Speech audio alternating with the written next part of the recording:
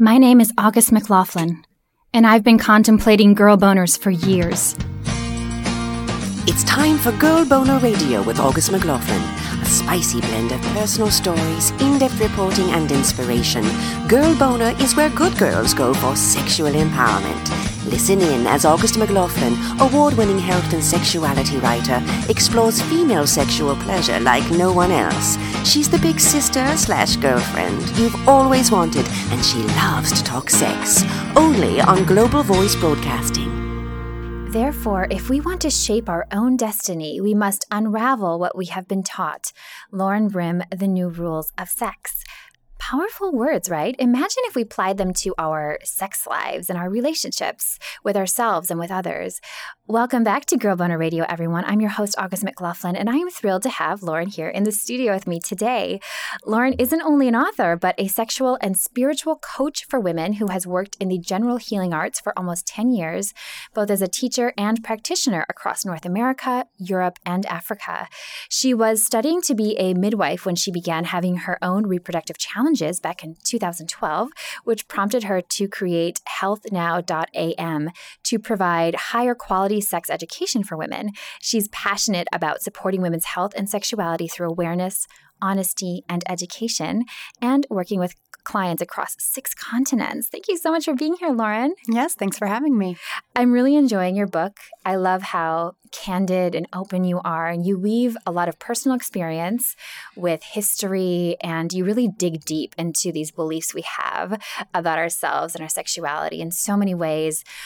And the very beginning, you start out with a story about your own experience in Paris when you were in that mindset of like, didn't you even have a coach? Like you were trying to find your husband. Yes, I was trying to get married and end the cycle of just dating and heartbreak and dating. And I was really like, I'm going to focus on this. And I spent $10,000 on a relationship coach and was doing morning and evening hypnosis and meditation. And I was really focused at the time on finding my partner. And that's what drove me to write the book, The New Rules of Sex. Because it didn't go as planned. Yes, it did not go as planned. And I discovered a lot of things in that process because I was really reaching out to understand. So I was listening to so many authors and speakers about sexuality and relationships, and so much of it just didn't agree with me and didn't resonate with me. And I found it to be so shaming, and I was sort of horrified.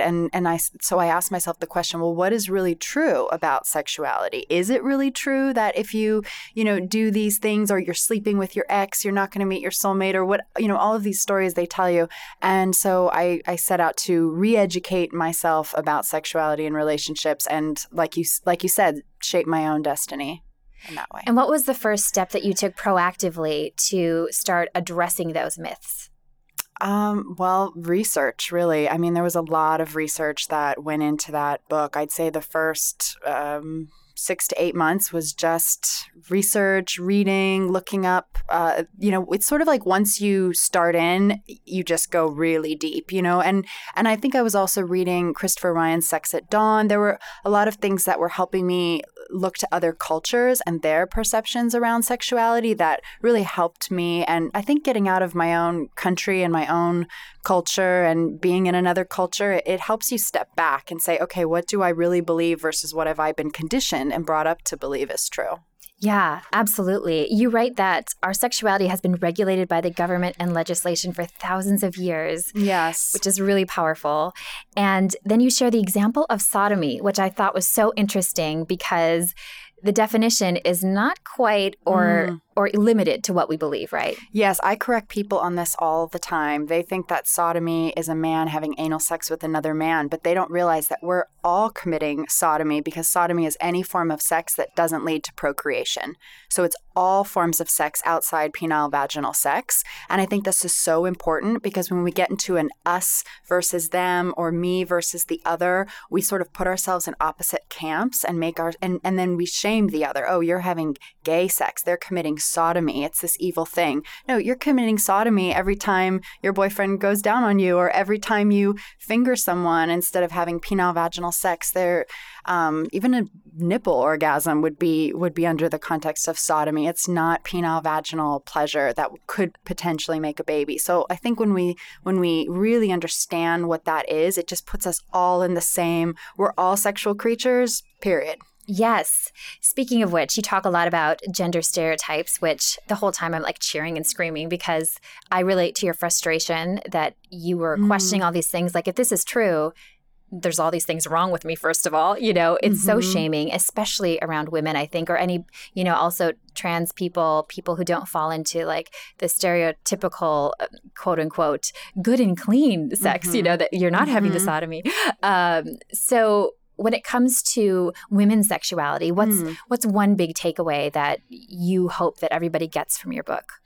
Well, just how sexual women are. That I'd say if I sum up my whole message, and I have a new website out, laurenbrem.com, and my biggest message is just women are sexual. We're so sexual. And because our culture believed that women weren't sexual, there were textbooks issued in the 1800s and early 1900s by medical doctors, however you want to use that term, that were stating that women weren't sexual. They had no pleasure from sex. I mean, this is the history, the background that we're coming from, that our grandparents were raised with, that, it got cleaned up a bit, improved a bit, the education, but not that much for our parents. And so as women, I think we really have to take this stand for ourselves to say, I am sexual, I have pleasure, to discover where that pleasure comes from, and to put ourselves up equal with men. To me, this is a big part of the feminist movement and equality, is to say, you have sexual pleasure, I have sexual pleasure, you have a boner, I have a boner, we're equal. They're just different. I couldn't resist. Yes, exactly. And you really make the point so well that it's about individuality, that a man could have a lower sex drive, a woman could have a lower sex drive. It can change throughout our lives. And yes. And that we have, like you said, that equality is so important. And it's been a source of control over women to say, no, you can't be sexual. You're hysterical. There's something wrong with you, and we're the ones who get the pleasure, and using it as that means. Do you see that still happening? Yes. And I see it as a coping method as well. When you're not allowed to have sex till marriage, and when sex leads to a baby every time. And yes, when you can't have a voice in sex to say, ow, that hurts, or I don't like that position, or I want to be on top. Or if you don't have that, the way you cope is to shut down your sexuality, to shut down pleasure, feeling, sensation. So yes, women, this is something we're still working on. I work with clients all the time that are having these problems that I believe have come about from generations of coping in this way. Yeah, absolutely. And I really believe, and there's also science to show, that what we believe about sexuality and our own sexuality is self-fulfilling. Yes. And that is one of the most powerful, if you think about that, if you believe these statistics that get bounced around through the media that don't have any basis. Like, there'll be one tiny study of 3 people, and they say that 90% of women don't orgasm, for example. I mean, that's an extreme example, but it gets bounced around. And if that's what you learn, you may never climax, or you may not realize that you're turned on. You may stifle that part of you. And it's so powerful. It's true. Some people are going to just naturally find things. Some women are going to have spontaneous female ejaculation, or they're just, for me, finding my orgasm at a young age was really easy. I don't know why. It just was. And then I masturbated for years and really, developed that understanding of my fantasies and my body. And that journey still continues. But yes, a lot of men and women need someone to say, this happened for me, and then it happens for them. And we see this in every other area of our life. I always give the example of, I met someone that said, I moved to Europe, and it planted the seed. And I said, I can do that. I can just move to Europe. And I did. And I had an amazing adventure. But I would never, until you meet someone that sort of gives you permission in a way to cross over, that is what we need with sexuality. That's why we need the big sister. In Africa, when a woman gets married, they have a kitchen party in Zambia, the country I was in. And the women not only bring her things for her kitchen, but they show her the movements of sex. They show her how to get pleasure. They educate her. They dance. They're really sexual. And so the woman goes into the sexual relationship relationship empowered and educated and given permission to really enjoy it. And I think that's so fabulous. That's beautiful. Yeah. Imagine what our culture would be. Yeah. Instead, we're like giggling and shy and, looking at lingerie. But so many women wear this gorgeous lingerie and look really sexual. And I've seen some of those women are the least sexually sort of able and confident and lacking pleasure and all of that. Yeah. I've often said that because I worked as a model for many years and I have said that I was never the sexuality I was selling because I was the least sexual. I couldn't have a girl boner. I couldn't have pleasure because I was not taking care of myself.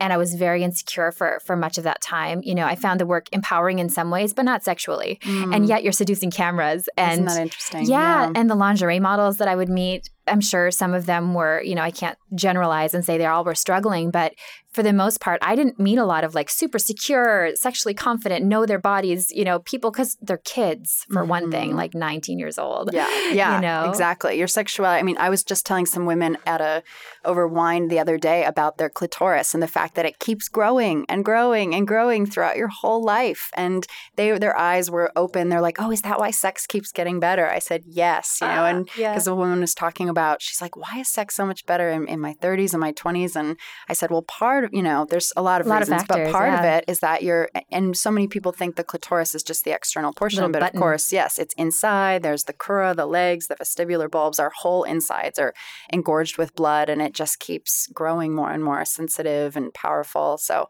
it's an amazing journey we're on as women. Absolutely. That is so powerful. I love that you mentioned finding your own solo play and masturbation and orgasm young.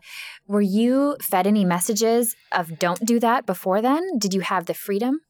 Well, it's interesting. My parents that must be something they did right with sexuality because, there was all of this Christianity that was influencing me in a really difficult way. But I think one of the gifts my parents gave me, and I don't remember my mother giving me permission to masturbate till I was 12 or 13, and I'd already been doing it for quite some time. But she gave you permission? Yeah, she said, that masturbation thing, like it's okay or it's good or something like that. So I imagine I must have gotten that message unconsciously from her when I was younger. So I was free to just go into my bedroom and have that time with myself. So that I really thank my parents for. Amazing. Yeah. Amazing.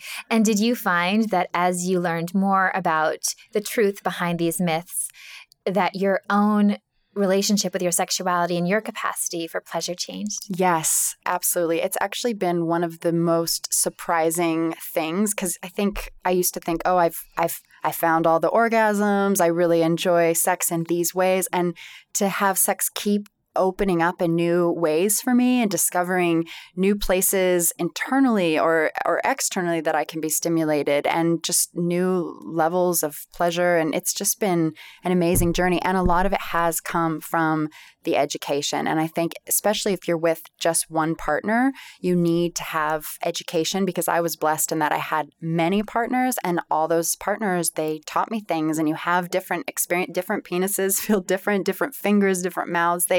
It's amazing. They can use them in almost the same way and just it feels so different, the energetic sort of connection of those two beings or more. So if you don't have multiple partners, you need education to open your mind, your energetics, your body to new experiences. Beautiful, beautiful. We were talking a little bit earlier about pornography, and we received a question from a listener. I'd love to hear your perspective too.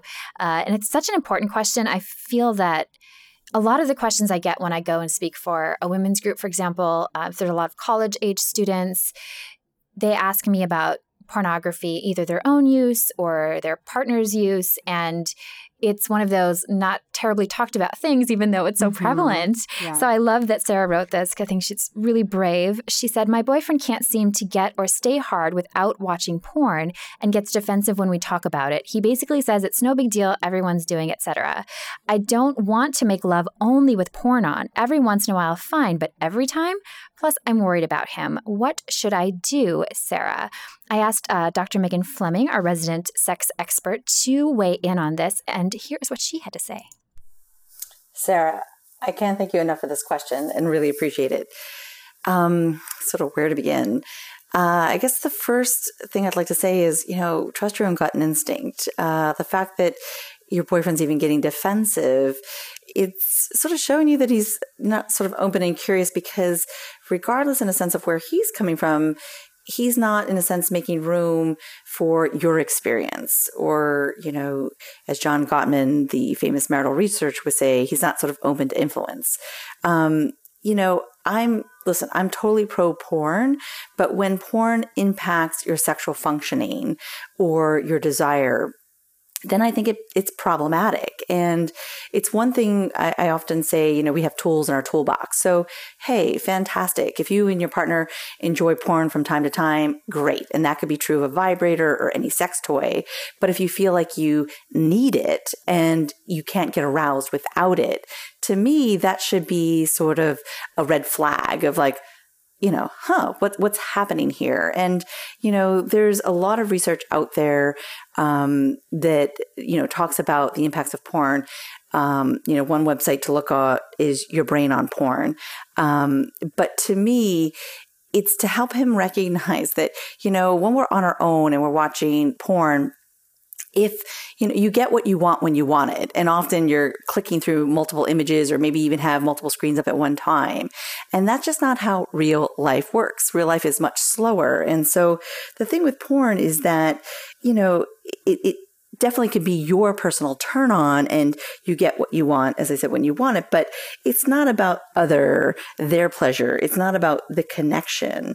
And listen, to me, the defining characteristic here is he's not able to get or stay hard without it. And I would say to somebody, this is also true of masturbation styles. Sometimes we call it idiosyncratic masturbation style. So if they're using too much pressure or force, or focusing on the frenulum, sort of the tip of their penis where there's most sensation.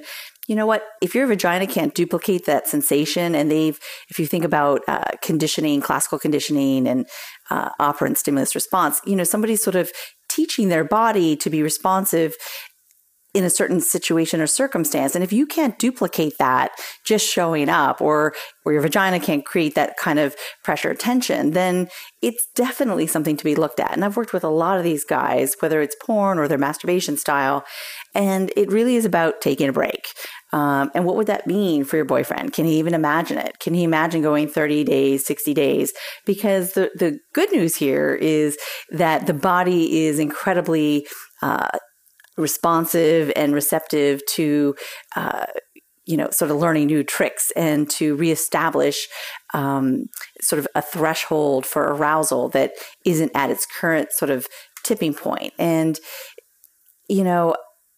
I think that it's a huge opportunity to say, I'm sort of out of words, like, help me understand why you think it's no big deal or everyone's doing it. Because guess what? Sure, everyone watches porn, but not everyone, in a sense, quote unquote, needs porn to get aroused or to get hard or to have sex with their girlfriend or their wife. And that's the part it seems like he's kind of, dismissing and not wanting to look at. And so maybe, you can invite him to say, even if you think it's no big deal, guess what? It is for me. And knowing that it is for me, what can we do, or how can we look at this together as a couple? Hopefully that will give you an opportunity to enter into a new conversation, because it's not about talking him out of his perspective. It's about saying how and why it's not working for you. And can he make room for your perspective and try on new or different things that might be beneficial to both of you and to the relationship? I think that the brain is our biggest sex organ, but the body is our skin in particular is our biggest organ. And so it's like, typically when people are watching porn, it's very genital, sort of going for the gold. It's very focused on performance and orgasm. And when it comes to arousal, it's so much of the mental as well as like the softer, behind the neck, the lower back, the inner thigh, like really creating a sensitivity to sort of those erogenous zones. And it feels like there's a huge opportunity for exploration if your boyfriend is willing to sort of think out of the box and look at this with you and try on new things together. As always, want to hear how it goes. Love to get your experience and feedback. Thank you so much, Dr. Megan. I love what she had to say. And I love that she mentioned your brainonporn.com because it's a wonderful resource. It has a lot of research findings about porn and how it can affect the brain in some people. And it was actually brought to light to me by Gabe Deem, who's been on the show before. Shout out to Gabe. He's amazing. He's an activist for better sex ed, a trainer, a mentor, and a public speaker who has gone through sexual dysfunction related to porn himself and now really advocates and is just a wonderful, wonderful person. So check out that website and Gabe's work. He's got a lot of great content there. Anything that you would add, Lauren?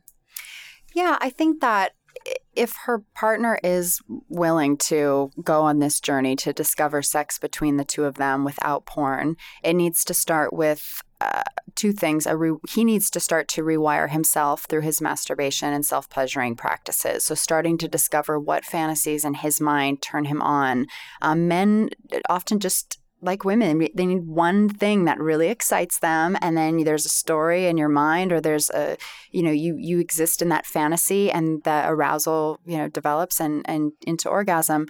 And the second thing that I think is that they need to have time as a couple where it's okay for him to be soft and having time to just lie there naked, talking. I often find when a man loses his erection in sex, it's fun to just lay down next to each other and just talk and let him sort of dump what's on his mind for a while. And it might seem related to sex. It might not be at all. And often through the touching and being in that space together, the erection will start to come back, especially if there's other kinds of play involved. So I think it's important to validate that, other things about his sexuality, enjoy his flaccid penis. The woman can masturbate. He can finger her. There's so many things that they can do without his hard penis. And then when the hard penis shows up, you can play with that too. But it doesn't need to be the center. This is what feminists call like penis-centered sex. And it seems like if they move away and explore some other areas, I think organically the erection will come back.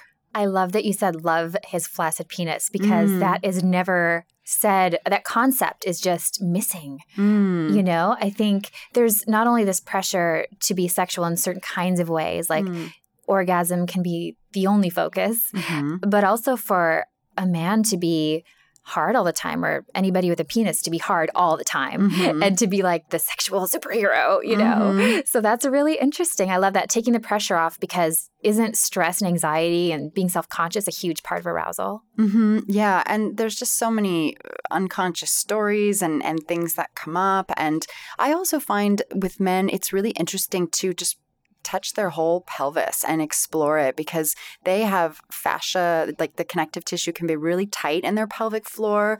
They can have scarring from circumcision to injuries to the pelvis. Maybe her boyfriend's open to having his testicles massaged, or his perineum, or his anus, or his prostate. All of these things can really help to increase blood flow to the area, help him calm down, not be so penis focused. And again, just really enjoying the flaccid penis, all of the parts of a man's body that are so sexy outside of just that. There's so much to them besides penises. Yes, there really is. Besides erections, right? Yes. Yeah, and sex is so much more than just that intercourse, for sure. Yeah. Absolutely. You mentioned anal pleasure. You write about it a bit. I do. Yeah. Yeah. I think it's really empowering for looking at this whole equality piece, because women get penetrated all the time, and there's so much focus on it. And the sort of feminist in me said, wait a minute, but men get penetrated too. And are heterosexual men designed to be penetrated? Yes, because their prostate is sitting an inch inside of their anus and is their G-spot. And, again, we know that in our culture, it's so taboo and it's associated with homosexuality. But I love to educate men and women that men have so much pleasure from their testicles, their perineum.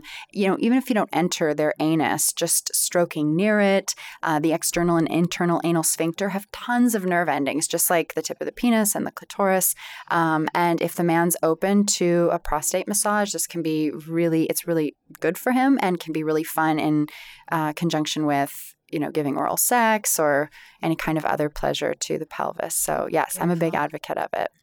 And you're also a really big advocate and educator and healer when it comes to body connectedness and the connection between emotional issues surrounding sex and our beliefs and how they affect us physically. And you do this wonderful body work called Body Talk. Yes. What is that?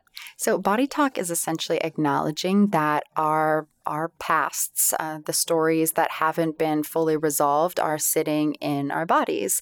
And through Body Talk, we're able to uncover these sort of unexpressed moments or untold stories or these belief systems from the past. And by bringing consciousness to them, we're able to release them to some extent, and then the body goes back to its innate functioning, because the body is the healer. The body makes all the drugs you need up in the brain. The body can heal and repair any tissue.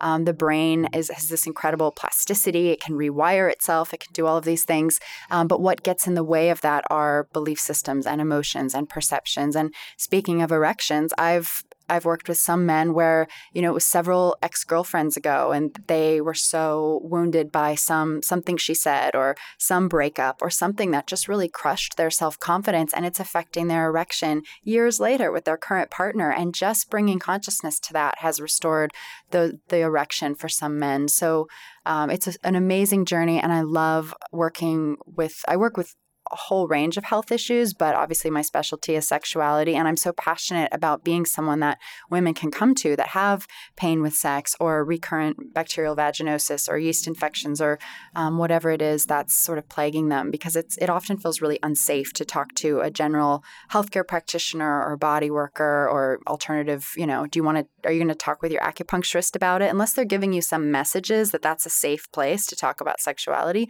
you're not going to feel comfortable to open up.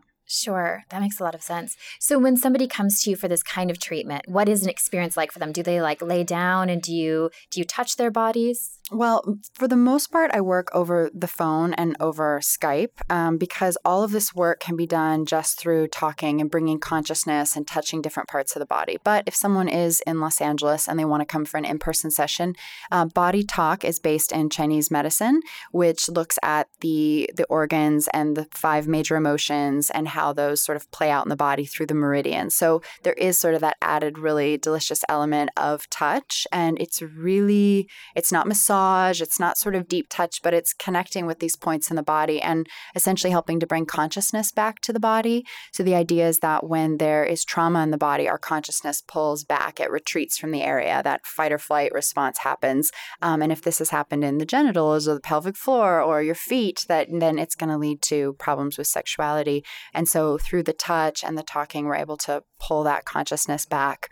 And we do some tapping over the head and heart to get the brain and the heart sort of in conjunction with the treatment. And but the biggest part is really bringing to light what is in the darkness, which again it might be a conversation you have with your mother about, yeast infections when you were 6, or it might be something you learned in your school education, class, like you talk about with your story, where you've just had this question that never got answered, or this fear that was never voiced or spoken, and sort of connecting the dots there often creates this aha experience in the body, which creates the healing. And does that happen at different paces, or is it kind of take time and many sessions? It depends, like with anything. Some people are really ready to break through something, and they can break through it pretty quick, and a series of 3 sessions. And other things take longer. It depends on how long you've been wired a certain way and how many things are working for you or against you. I always find that someone, again, that has a long history of self-pleasuring and masturbation, and, they're going to have an easier time sort of discovering things with sexuality than someone's that's been shut down to their sexuality, even with themselves. It's like, okay, we've got a lot of years and time to sort of make up, and, depending on how much trauma they've had. But if someone comes to me and they've just had a recent thing that's come up, it's pretty quick to resolve this way.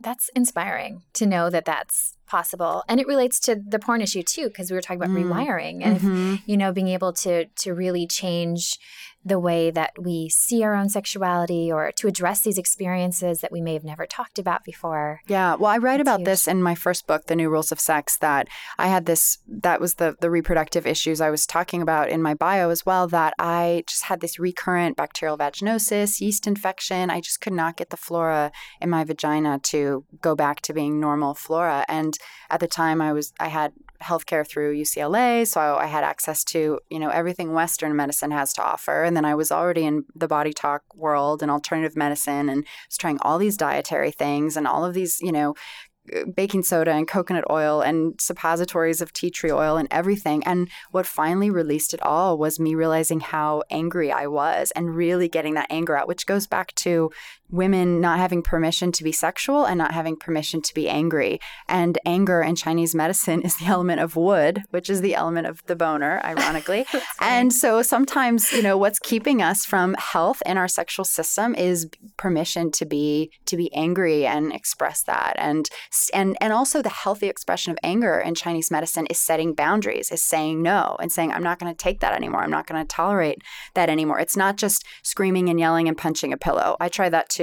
That didn't work for me. For me, healthy expression of anger is saying, I'm not going to let you speak to me like that anymore, or I'm hanging up the phone, or this is not going to happen this way. And this is the power that women need to find, and it will actually immediately transform your flora. And you can save all that money on the suppositories and the supplements and everything, because our bodies are really expressing our consciousness, and these symptoms are opportunities to heal deeper parts of ourselves. They're not our bodies failing us, or, oh, I got this thing from sex. Oh no, did someone give me something? Like, we're not victims in our sexuality. Our systems are empowering us to evolve, past our own weaknesses, essentially. Beautifully said. And I love that you mentioned that anger doesn't have to be this screaming fit, because I feel like we have this false idea that it's going to be us screaming at somebody or to have this really loud argument, which maybe that there's a place for that, sure, but standing up for ourselves. And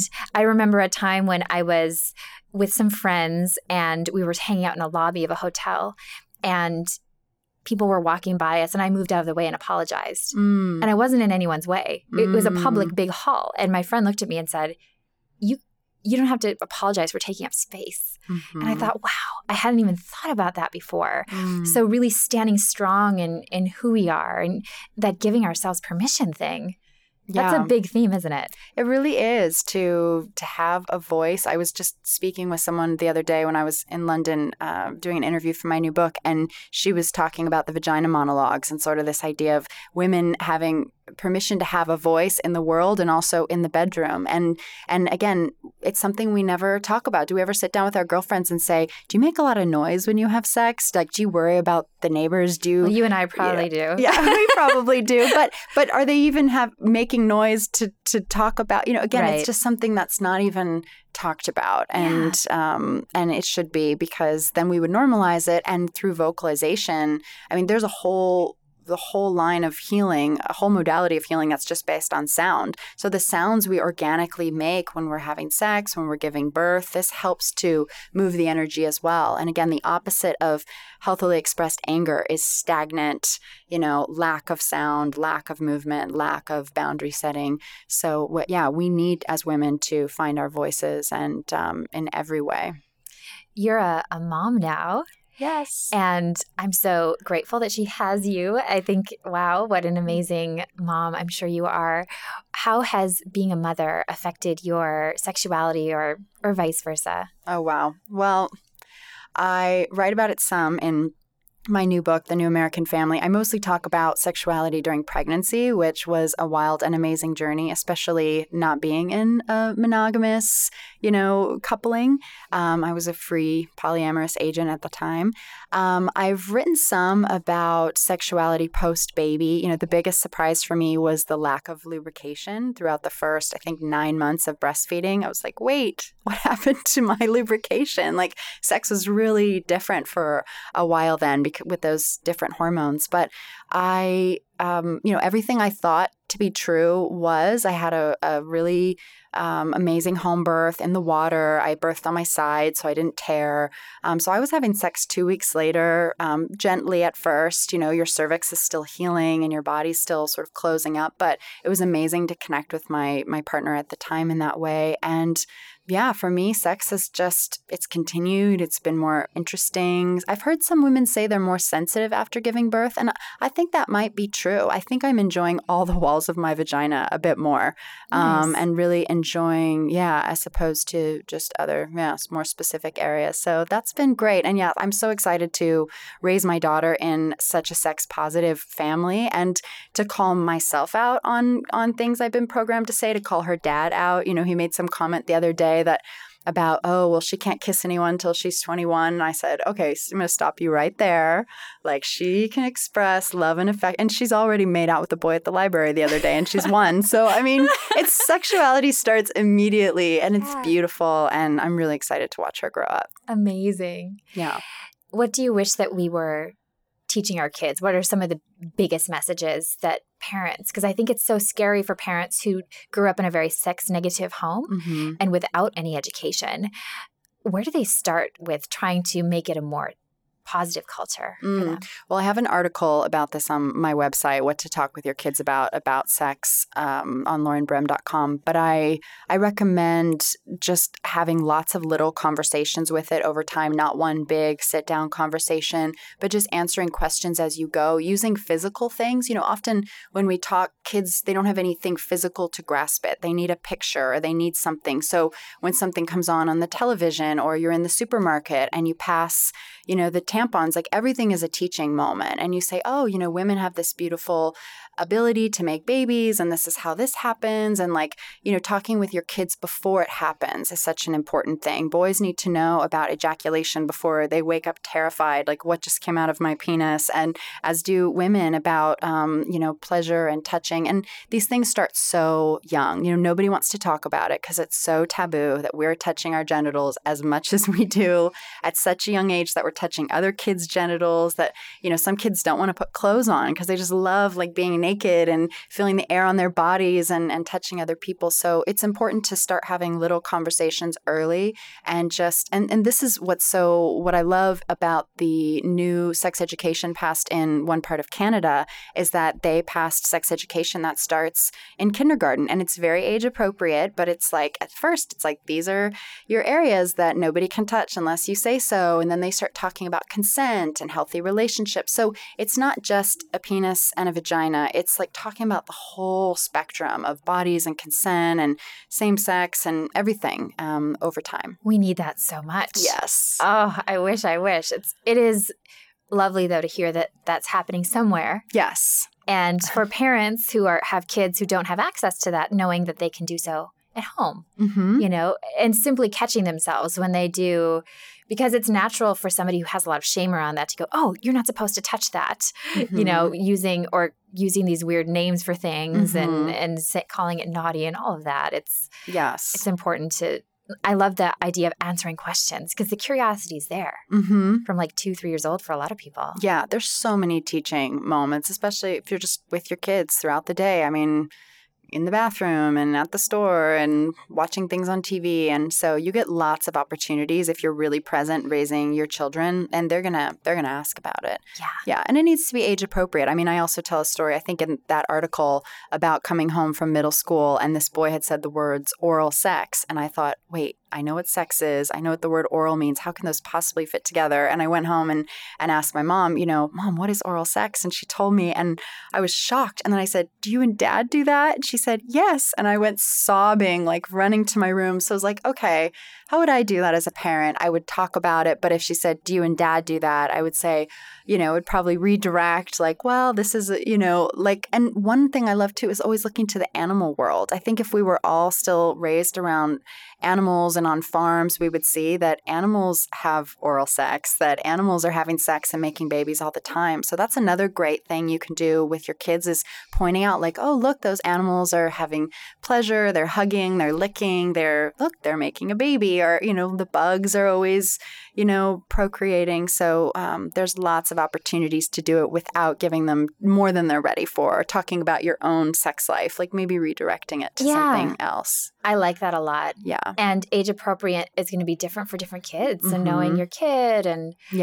some are going to just mature faster and have more questions, but and not feeling like you need to overstate everything, spill your whole sex life out to them, which I don't know if anybody actually really needs that per se. Right. Well, this is one thing I challenge adults on a lot too. I find it really interesting to see what kind of response someone says when I say, oh, well, when your parents had sex or your parents making love. And some people literally go, ugh. Like I have it all the time when I'm on the phone with clients. I say, I want you to stop and look at that reaction, because in the same way that we all know, especially in divorced or co-parenting situations, the way you talk about the other parent, the child feels that as a reflection of them. And the way as a parent you talk about yourself, the child takes that as a reflection of them. So there's something in rejecting our own parents' sexuality that we're rejecting in ourselves. I have no problems thinking about my parents having sex. I think, oh, how beautiful. And they loved each other and they had all this great pleasure. And yes, they divorced, but I'm like so glad they had that and they had this great chemistry. And like there's no disgust in it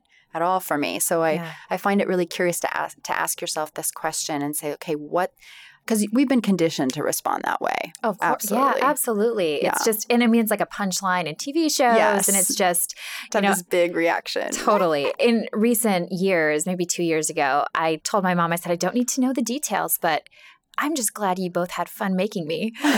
And we had a good laugh about it and the more that I've done this work, the more open they are. They've always been respectful, but it wasn't in their, upbringing or way of being to be verbal about these things. So has this work and your journey influenced your own kind of family relationships and the friends you had before? Are they understanding, accepting?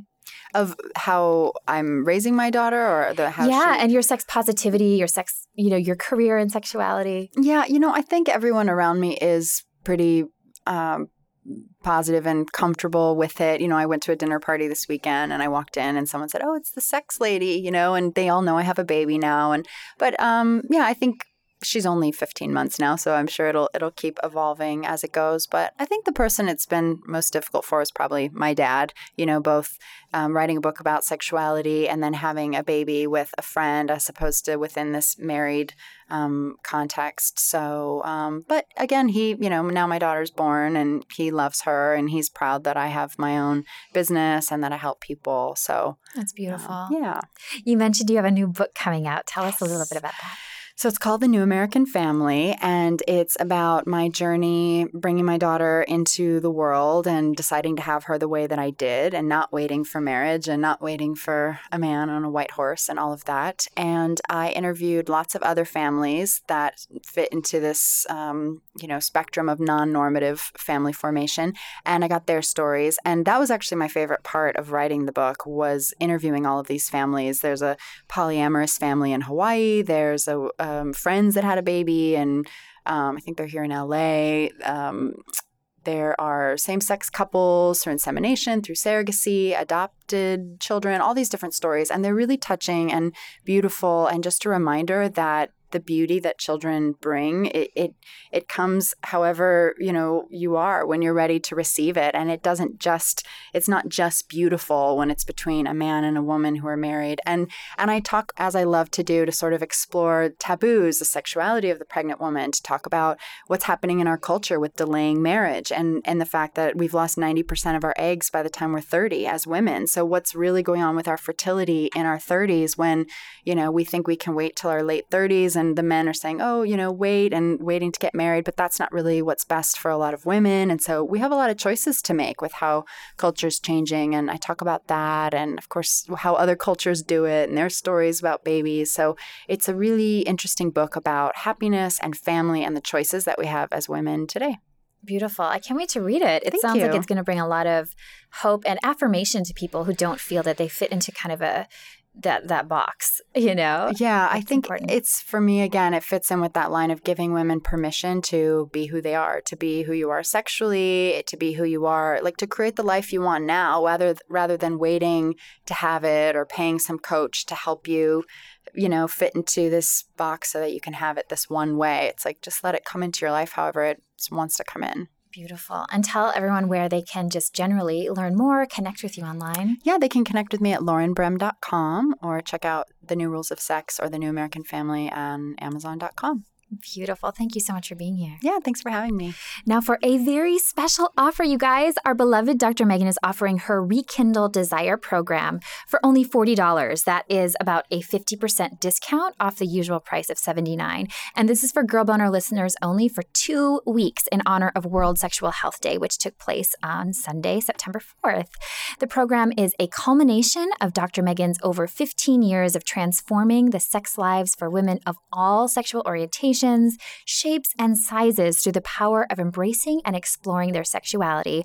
And it includes a 60-minute self-help sex therapy audio program and a workbook. To get the discount, hop over to greatlifegreatsex.com/girlboner. Do so by September 21st. Again, that's greatlifegreatsex.com/girlboner. Purchase it for yourself, for your partner, for, if you want to share it together. It's absolutely fabulous and a great way to not only reignite desire, but to learn more about yourselves and each other and just cultivate all that delicious pleasure that you deserve. For lots of more Girl Boner fun, be sure to visit augustmclaughlin.com or girlboner.org. Sign up for occasional email updates. And if you haven't yet, please subscribe to episodes on iTunes so you will never miss a beat. I hope you'll also consider leaving us a rating and a simple review while you're there. Thank you so much for listening and have a beautiful Girl Boner embracing week.